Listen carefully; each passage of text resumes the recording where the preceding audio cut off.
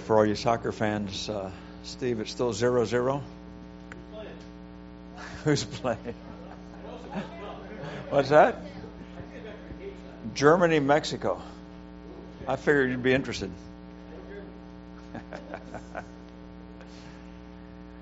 All righty. I just want to thank everyone that prayed for us this past week. Rebecca and I were in Costa Rica for we were actually there 3 days. Where we 5, it takes a day to get there, a day to get back. Tending to some things with Rebecca's mom. It's one of those seasons of life that we're in, and some of you have experienced with elderly parents. Rebecca's mom is 98 and is declining quickly. And so we spent our days tending to some of her needs and trying to sort things out for her well-being. And it was full days, intense days, and we do appreciate your prayer support. We could feel that during the days that we were there. We'll be going along with the youth mission team in July. But rather than be with the youth team doing the outreach and the training and all of that, we're going to spend that time with Rebecca's mom again. Gives us a couple of weeks to put together a game plan here, and just pray that God would give us wisdom, would give us capacity to sort the kinds of things out that need to be sorted out for her mom's well-being. We appreciate that prayer. Today is Father's Day, and the focus has been on God as Heavenly Father. Earthly fathers also have a variety of different experiences of how we have functioned as fathers. Hopefully most of us who are fathers have improved over time. It doesn't always happen. All of us have fathers who gave different kinds of examples, and I sit with fathers often. I sit with fathers and I hear stories of shortcomings. I sit with moms and I hear the shortcomings of their fathers, and it's a reality of life. None of us measures up to what our kids really want, really wish for, really desire. At the same time, we can all grow and we can all change, and we can become more of the kind of fathers that God intended us and expects us to be. One of the things, though, that I keep hearing, when I sit with dads especially, and single moms, parents in general actually, is the responsibility that we feel about providing for our families. As pastors, we hear about needs that come up, the shortfall when there's not enough to cover bills, and that's the easiest kind of conversation that people seem to have with pastors. I've been blessed that I've been able to have other kinds of conversations as well. The kind of conversations that lead individuals, that lead families into a better place financially, a better place of being able to provide for their families. Provision is a big, big issue. I'm one that I really don't mind talking about money. It's important. It's very important. And you think about all that we face as families. And if all we talk about is when there is a need, when there is a shortfall, when things aren't working out the way we would like it to work out, we never are able to get to that place where God's provision is adequate, where we step into and begin to function in God's economy, not just our own. I've been blessed to be able to sit with people who have started businesses, people who have been functioning successfully in businesses, people not only here at Good Shepherd, but persons across our network, people in other countries. The last time we were in Mexico, the biggest request was to teach on how we can function in God's economy, because people have needs everywhere. And yet the principles that we have in Scripture about money, about finances, are principles that are not just for the wealthy, are not just for those who live in a place and in circumstances where they are well off. In fact, the principles that we have in Scripture are established for a people who were struggling. They're principles that were set in place during times of slavery. They're principles that were set in place during times of great oppression. They're principles that were set in place during drought, when there was great escasez. Help me in English now. There's a great lack of about anything and everything that's needed just to make ends meet, just to get through to tomorrow. We go through the Psalms. We go through the Old Testament. We see the psalmist writing about those moments when there's not enough. We see the Old Testament stories of how God's provision often seemed to be not quite what people were hoping for. And yet the principles that we have, that we use sometimes in our context, that can be taken and understood as being something that is for those who have enough, for those who have some wealth, for those who are better off, actually are principles that are established in Scripture for those who lack, for those who just can't make ends meet, for those who are struggling with life financially. And so what I'm going to share this morning is something very similar to what I've shared in other places of great need, in Mexico, in Kenya, where else? Haiti too. I haven't been to Haiti, but these are principles that would work in Haiti. They worked in this first church that we started. And I've told you about this church. It was a town of about 3,000, 80% dropout rate from high school. During the harvest season, people would go and they'd follow the harvest, but the other 7 or 8 months of the year, nobody had employment unless you were a spiritist surgeon, which isn't a great way to make a living. They were wealthy, but that's not. We don't recommend that. And yet, as we began to teach these principles, we began to see people prosper in that town, dusty town with no jobs, people with minimal education. As we began to follow these principles that Scripture has, not for the wealthy, but for those who have not yet entered into God's economy, we saw their lives turn around and change financially. I'm going to talk about 3 things this morning. And these 3 things are basic for being able to operate in God's economy: tithes, offerings, and seed money.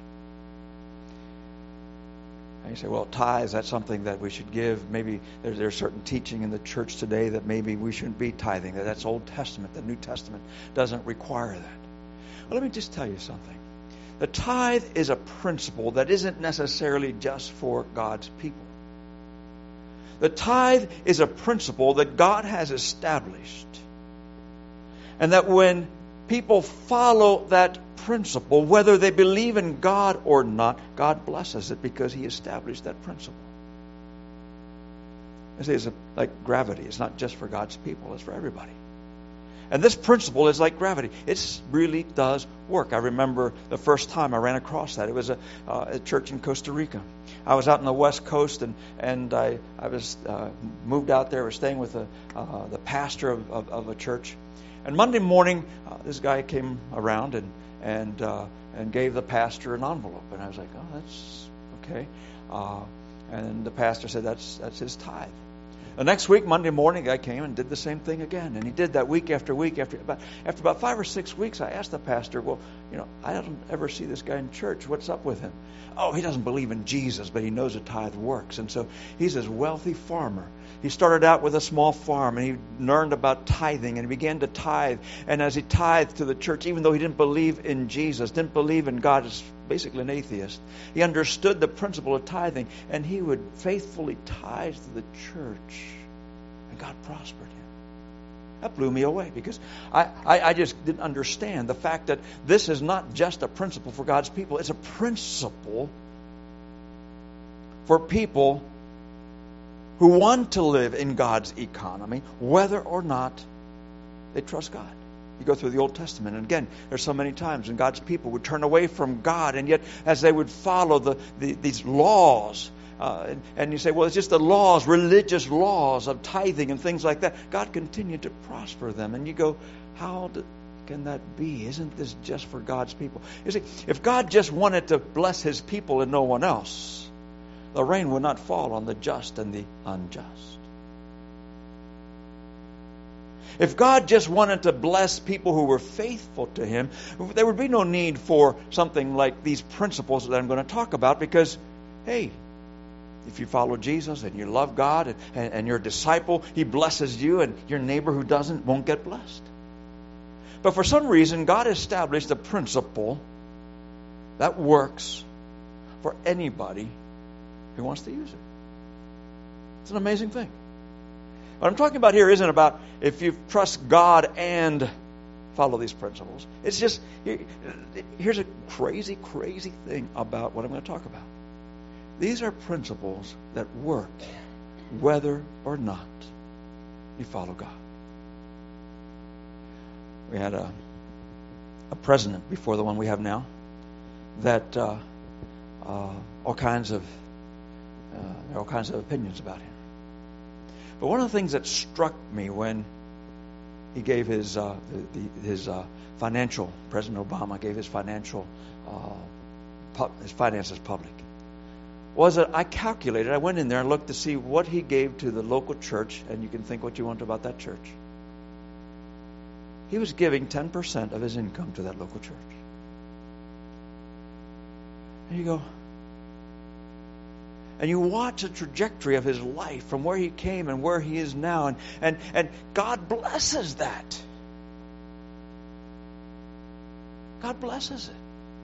This isn't a judgment about President Obama, and it's not a judgment about his church. It's a judgment about God's principles in action. Oh. If you have questions, I'd be glad to talk with you about this. I've got more stories about how this works. I've seen it over and over and over.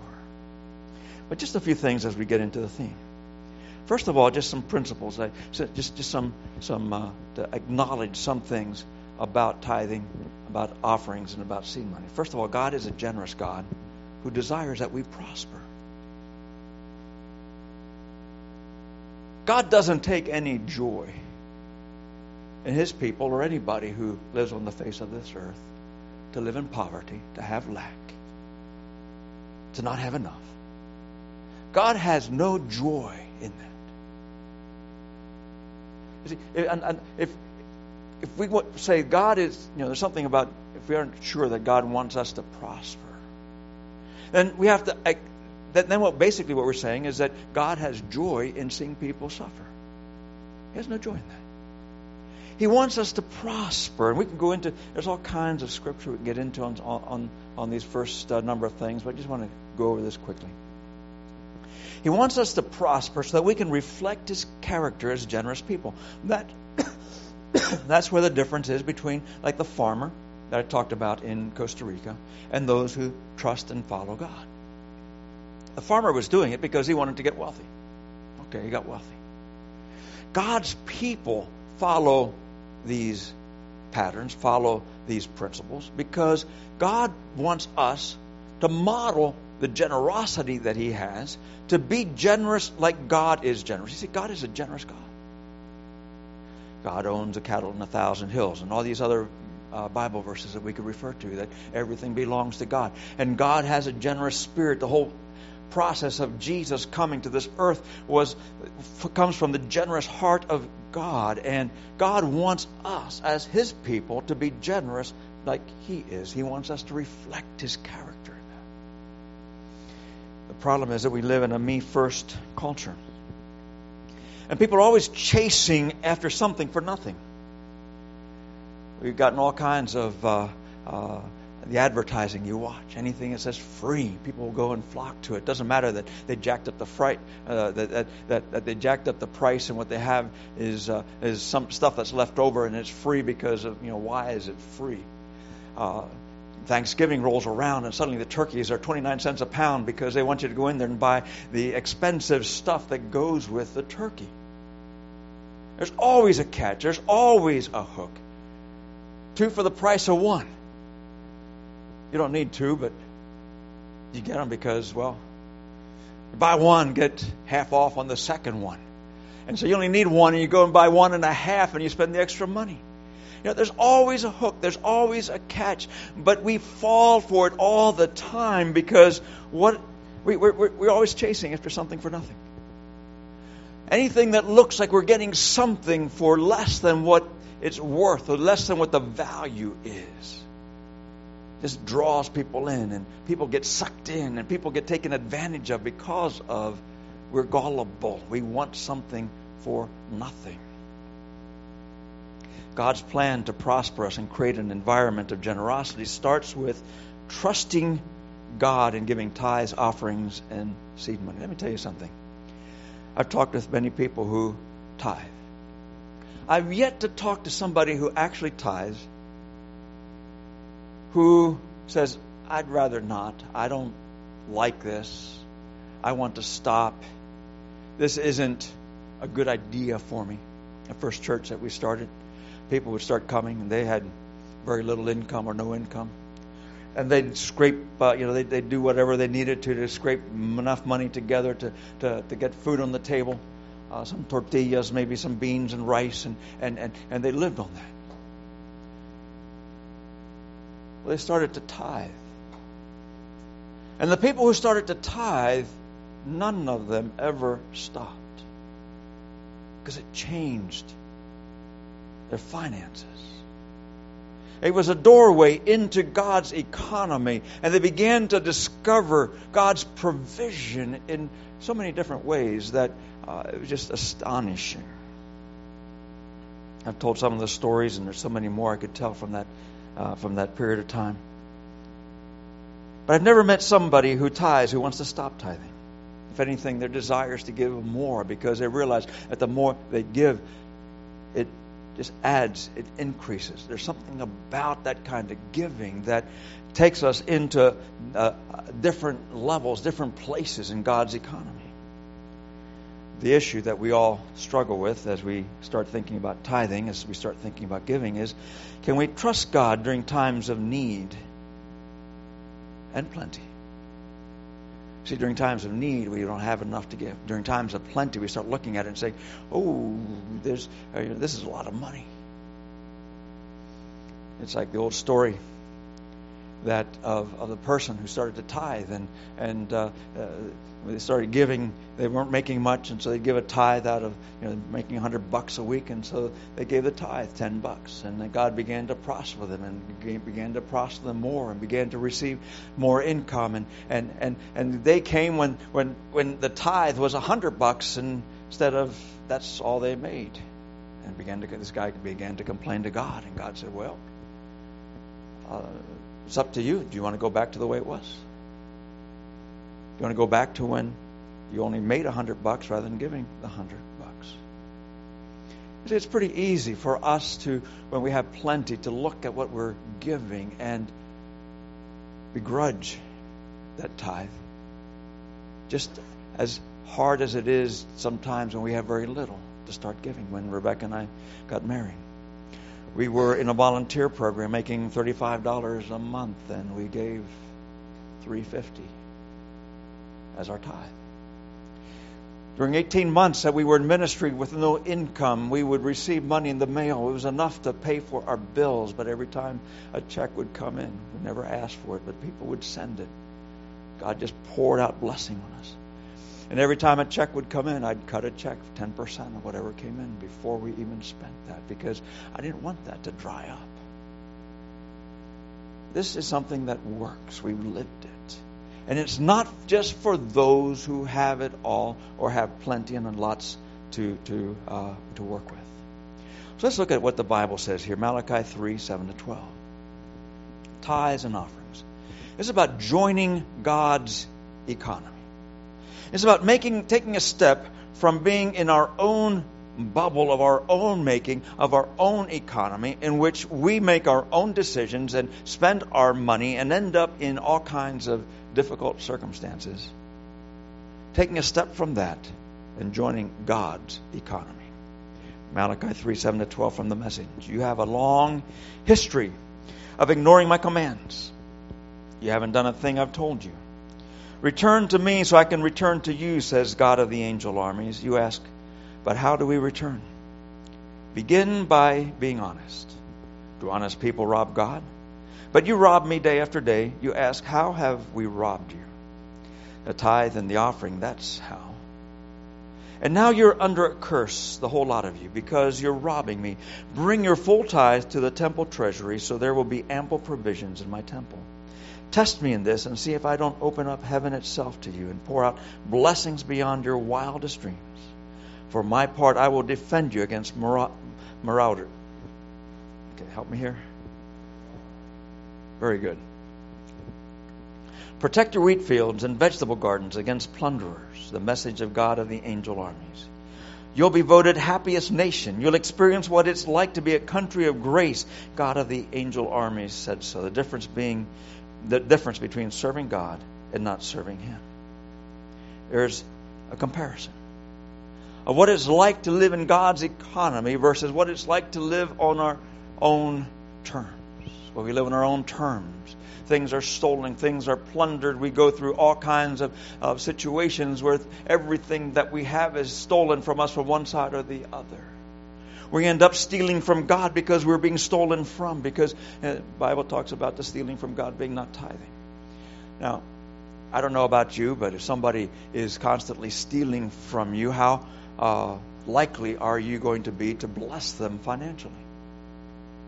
Let's say that every time you get you get paid, and somehow in the process of getting paid, your boss, who's not the owner of the company, he gets some money. It's in cash, and he pockets a portion of that. There are countries where this happens, and it's when I tell this story in certain countries, they're like, "Well, yeah, that's reality. That's how we live." Kenya, India, other places. And he pockets a certain amount, and one day this boss guy gets into financial difficulty. How likely do you think the workers that he's been stealing from are going to take up a collection to help him out? Not very. It doesn't work that way. It does not work that way. And God, again, these are principles that are natural principles for everybody. On the other hand, those who are in God's economy have God's defense, God's protection, God's blessing, the promise of being the happiest nation, if you will. And that would be us as a people, those of us who are part of whatever that grouping would be of people who tithe from their income. What is a tithe? Let's look at this. Leviticus 27, 30 to 32. 10% of everything you harvest is holy and belongs to me, whether it grows in your fields or your fruit trees. When you count your flocks and herds, 1 out of 10 of every newborn animal is holy and belongs to me. Again, there are cultures where this is very real. I remember the first time I went with Pastor Patrick out to the churches outside of Nakuru, the village churches. Very, very poor churches. And we went out there and ministered there in that church. You could see the stars through the roof. You could feel the wind through the walls. And that was some of the better parts of the building. They had seats that made you feel like it would probably be better just to stand and worship and stand to listen to the word, because They weren't real sturdy. But we went out there. And as we were leaving, a couple of people came, and the two of them had a chicken apiece. And they gave it to him, put him in the back of his van. That was their tithe. Apparently they had 10 chickens, so they gave him one. That's a tithe. That would have been similar to what we have here. Now, we live in a cash society, a society in which everything is transacted with money. And so we have to figure it out a little bit differently. Now, some of you have really great flowers, Matt. And, if maybe a tithe of your... we need to talk. There are certain ones I really like. I was looking at some of the ones that Mark and Carla have. There's some really neat ones there, and I was counting them. They don't have 10 of any of that I really like, so we'll have to help them grow a little bit until he gets 10 of them, because it'd be nice to have one of those. We can buy them. Okay, there we go. I'm just trying to encourage this tithing to go beyond just the money stuff. If you bring a chicken, I'm not sure what we do with it. You can try it and see. We have great ushers. Jason would take care of that chicken in the barbecue next year. I'm sure that chicken would last until then. But the tithe is a regular reminder that everything belongs to God. And there's some Bible verses in here. I'm going to skim through these points, because you can study this at home. But everything belongs to God. So every Sunday we have an offering. We receive tithes. We receive offerings. We receive seed money sometimes. And every time we receive an offering, every time we give an offering, we might go online and just click online giving. But every time we do that, every time you write a check, every time you click online to give, it's a reminder, this is all God's stuff. It's so easy to lose track of that and start to think it's mine. It's mine to dispose of. It's mine to do as I wish. It's mine to do what I want to with what I have. I've got to figure out how to make ends meet, because, well, obviously God's not going to help me. And we don't actually say that last part. But when we take it all ourselves, in essence, we're saying, I'm not going to trust God to make up the difference. I'm not going to trust God to provide for my needs. That's kind of a rough one to be declaring. In fact, if you want to step into God's economy, you want God's blessing, that is not a declaration you want to be making. And so tithing is a regular reminder that everything belongs to God. Number 2, tithing activates God's turning of financial curses to blessings. It's like priming the pump. And we read this. This is out of Malachi 3, 9, 10, and 12. Number 3, tithing expands God's kingdom work. And we read that in 1 Corinthians 16. You give so that God's kingdom can expand, so that the work can continue, so that things can be done that need to have that kind of resources available. Tithing is a way to test God and ourselves. Malachi 3, 8, and 10. How do we test God? The Bible says test God. The only thing the Bible ever says test God about is His provision in response to our giving. Test God. Whether you believe in God or not, test God. Wow. Test Him. See what happens. Again, as I've talked with people, once they start tithing and they test God, it's like, ooh, I don't want to stop this. God's provision is just, I don't want this to end. If anything, I want more. Test God. It also tests ourselves. Am I willing to trust God?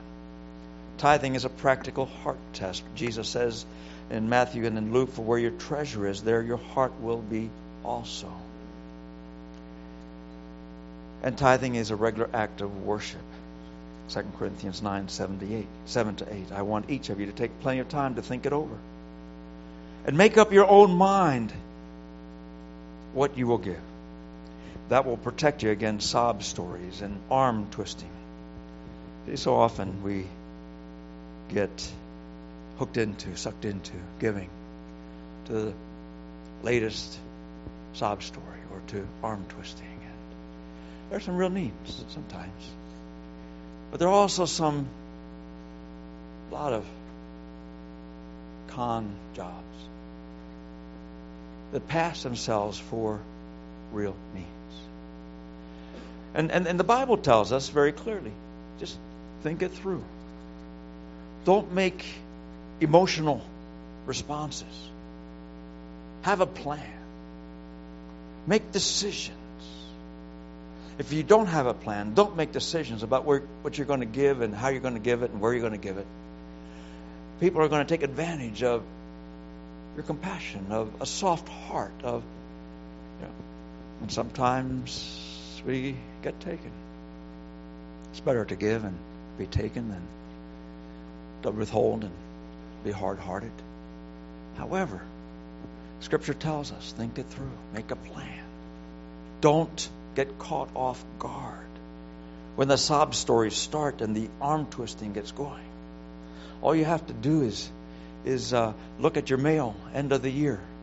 There are days now when there's no mail in my mailbox, but starting right after Thanksgiving, I've got mail every day in my mailbox. It's amazing how many people think I'm wealthy, how many ministries and organizations think I've got all kinds of money. They're all asking me for it. Ever feel that way? And the arm twisting begins, and you even get phone calls, and most of them, fortunately now, when some of the phone calls, look at to see who's calling, it comes up with this somebody named Scam Likely, and that tips me off. That really helps. That's been such a big. Just don't answer that one. Before you just answer them, and Scam Likely would you didn't know that it was Scam Likely, and they'd represent themselves as being with a fraternal order police even, and you track it down. You go, that's not going to any police anything. They use these things that seem legitimate. The Bible says, pay attention. This will protect you against sob stories and arm twisting. God loves it when the giver delights in the giving. God can pour on the blessings in astonishing ways so that you're ready for anything and everything, more than just ready to do what needs to be done. God's been faithful to us. God's been faithful. He provides. For the last number of years, as Rebecca's mom has declined, the cost that's related to that has gone up. We need to go to Costa Rica to take care of things there, and that's never cheap. And so we have to make these trips, and now we're at a point where instead of once or twice a year, we're needing to go more often. We went just last week, and God provided plane tickets that were astonishingly inexpensive. It just blew us away. I went online to look for a car. Got one for $4 a day. I got a nice hotel for less than an Airbnb would have cost where we've stayed before. God provided. I mean, you just start adding the numbers and you go, how can this be? How does this work? God provides. He always has. And because He always has, I trust that He always will. See,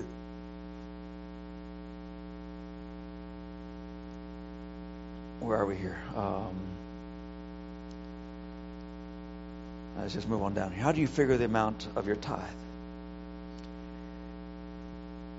You move the decimal point over one place to the left, not the right.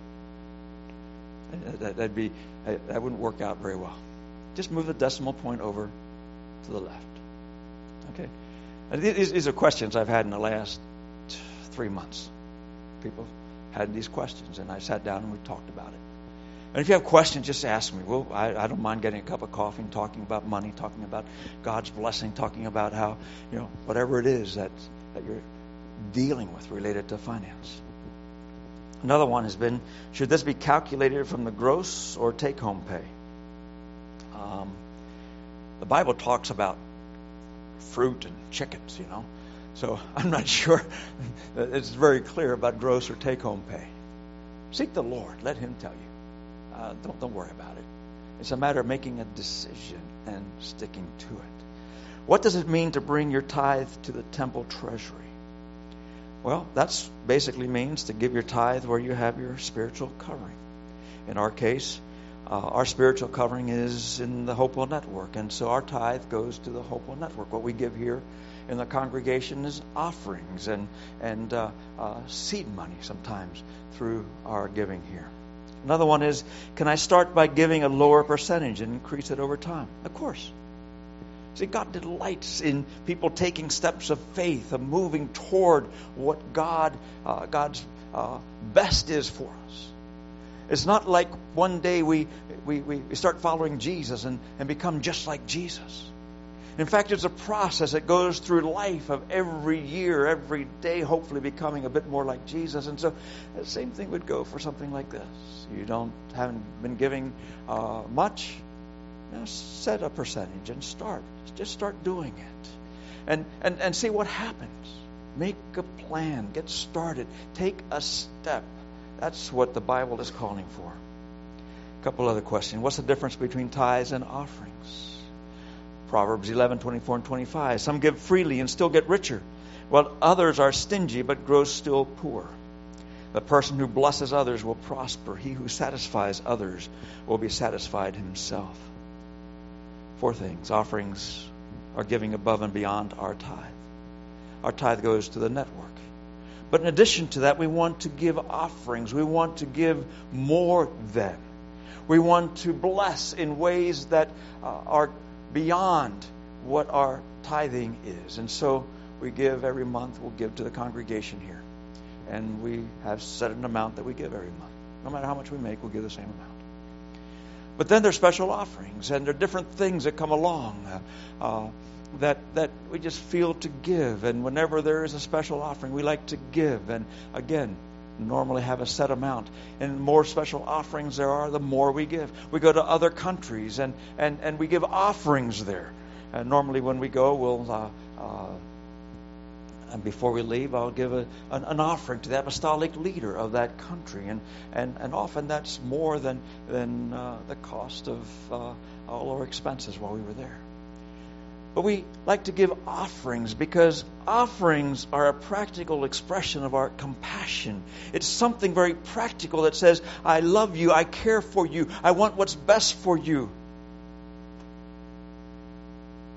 Offerings help to support ministries in a practical way. We had a special offering the last couple of weeks for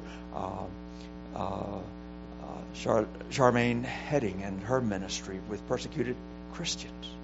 A very practical way of supporting the ministries to persecuted Christians.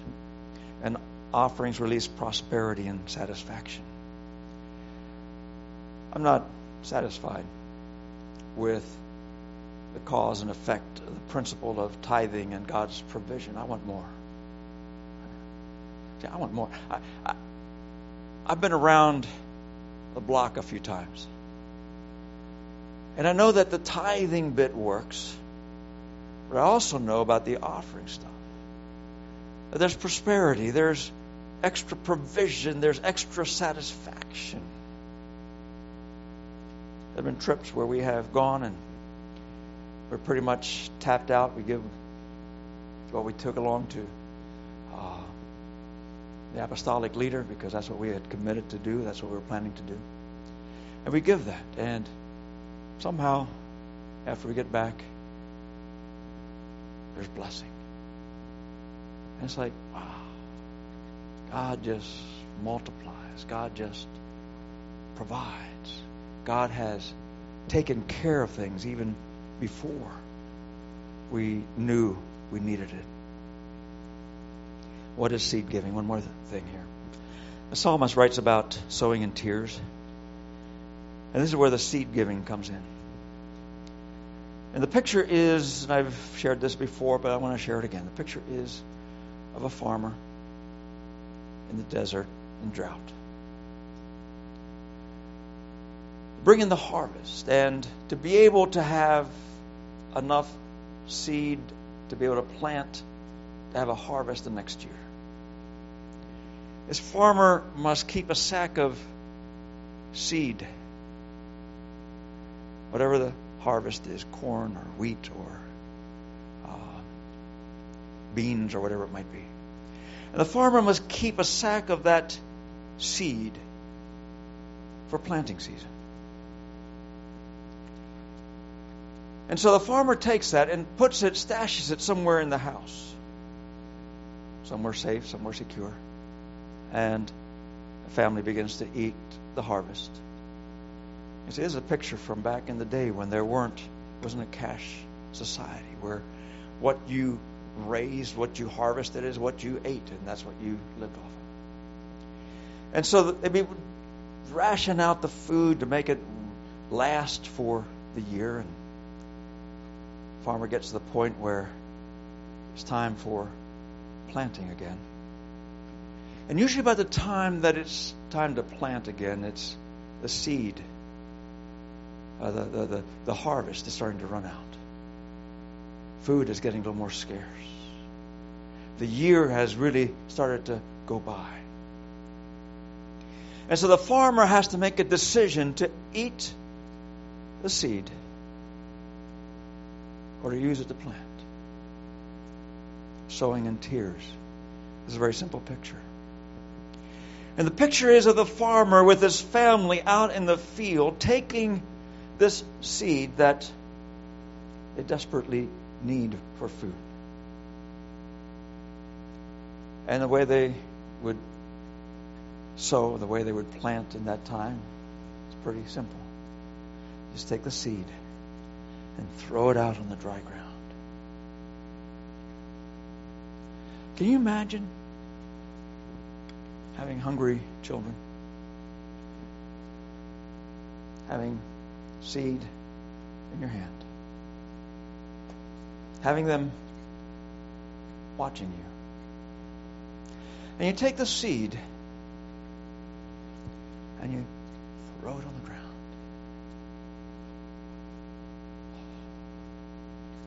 Sowing in tears. And you can imagine the tears coming down the farmer's face as he's making a decision for the good of long-term good of his family, knowing that in the short term they could sure use that to eat. Sowing in tears. Remember, Paul writes, that the person who plants few seeds will have a small crop, and the one who plants many seeds will have a large crop.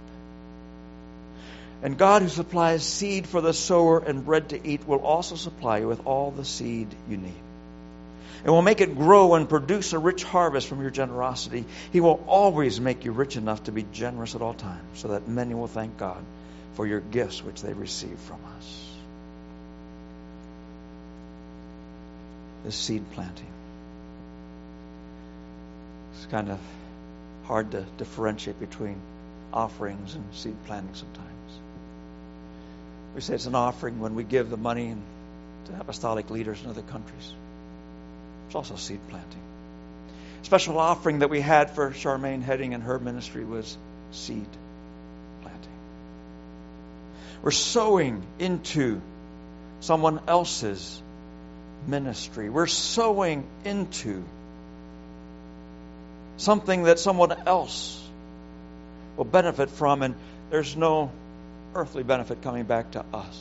You see, the tithes that we give here help to pay for the building, the lease on the building and the air conditioning and the heat, and there's benefit that comes back to us. We give offerings, there will be some benefit that comes back to us because it's people perhaps that we know and bless us back. Seed planting is just totally given away. No expectation. Just given. Sowing in tears. But seed planting permits us to reap with the persons in whom we invest in. It helps us keep the recipient focused in his or her call so that they're able to carry out what they're called to do. And just a few tips on investing seed money or time in the kingdom. A couple of things. Invest in people. not the program. There are all kinds of programs that say they will help persecuted Christians. And they probably do. I met Charmaine Hetty. In the short period that I met her, in the short period that we had to hear her testimony, knowing the recommendation that we had from Doug and Chris, who have known her a little bit more, and others who have walked with her, she's a person that's worth investing in. Not that the other ministries aren't, but she is worth investing in. Invest in people, not the program. Invest with your heart. We've had a heart for the nations. Have a heart for the persecuted Christians. A couple years ago, we spent a whole year, Sunday mornings, praying for the persecuted church, and we'll probably do that again because we have a heart for that. And so it's easy to invest in that because we have a heart for that. And invest for a purpose.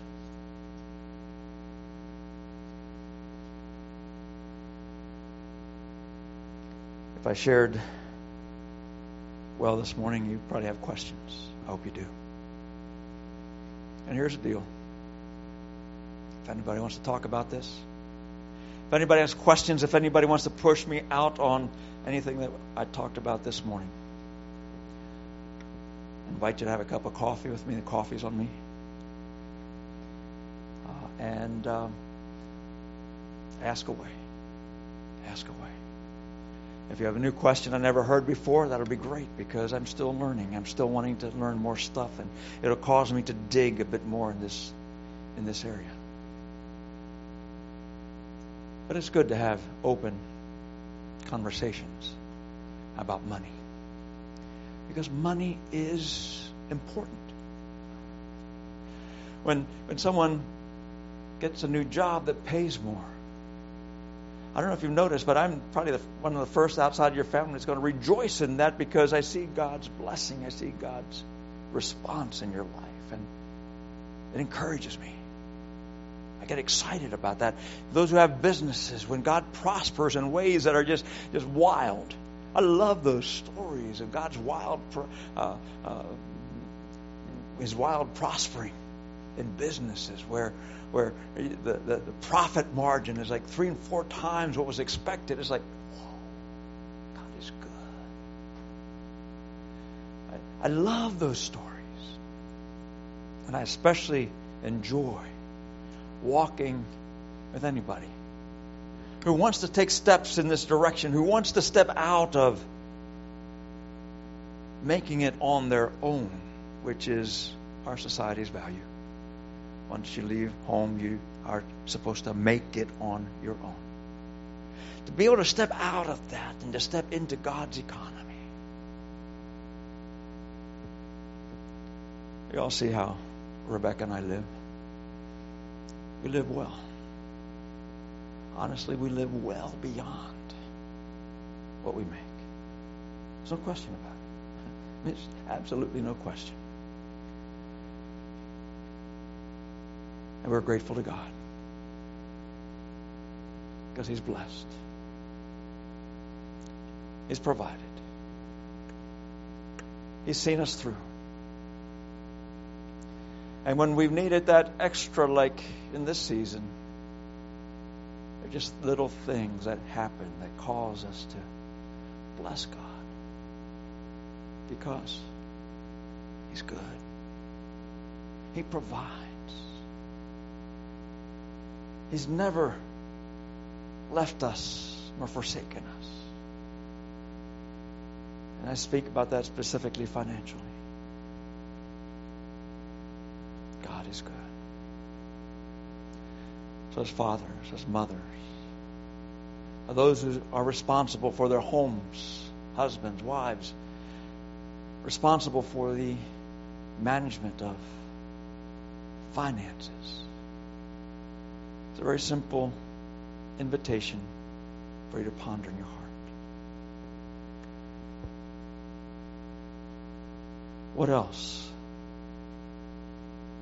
would it take for you to fully step into God's economy. Not just make it on your own, but step into God's economy. And check it out and see how that works.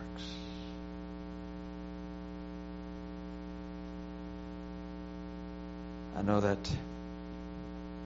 talking about money in church isn't often viewed well by some people. I want to tell you something. I love you guys. I want God's best for you. And there's no way I can withhold this kind of stuff because it's so important. It can change your lives. And I want to bless you the best way I know how. By being open in this area. Talk about it. Not only here, but one-to-one. And let's see what God does as we step more into His economy. Let's pray. Lord, I thank you that you're the God that provides. We say that so easily, but Lord, we also thank you that you have set principles in place. Principles that are meant to bless us. Principles that will cause us to prosper. Lord, we confess that we've tried to make it on our own. And it hasn't worked well. I pray, Lord, that you would teach us how to step into your economy. How to step into that prosperity that you desire for us. Thank you, Lord, that you cause a rain to fall on the just and the unjust. That you set some of these principles in place that are accessible to anybody and everybody who chooses to follow them.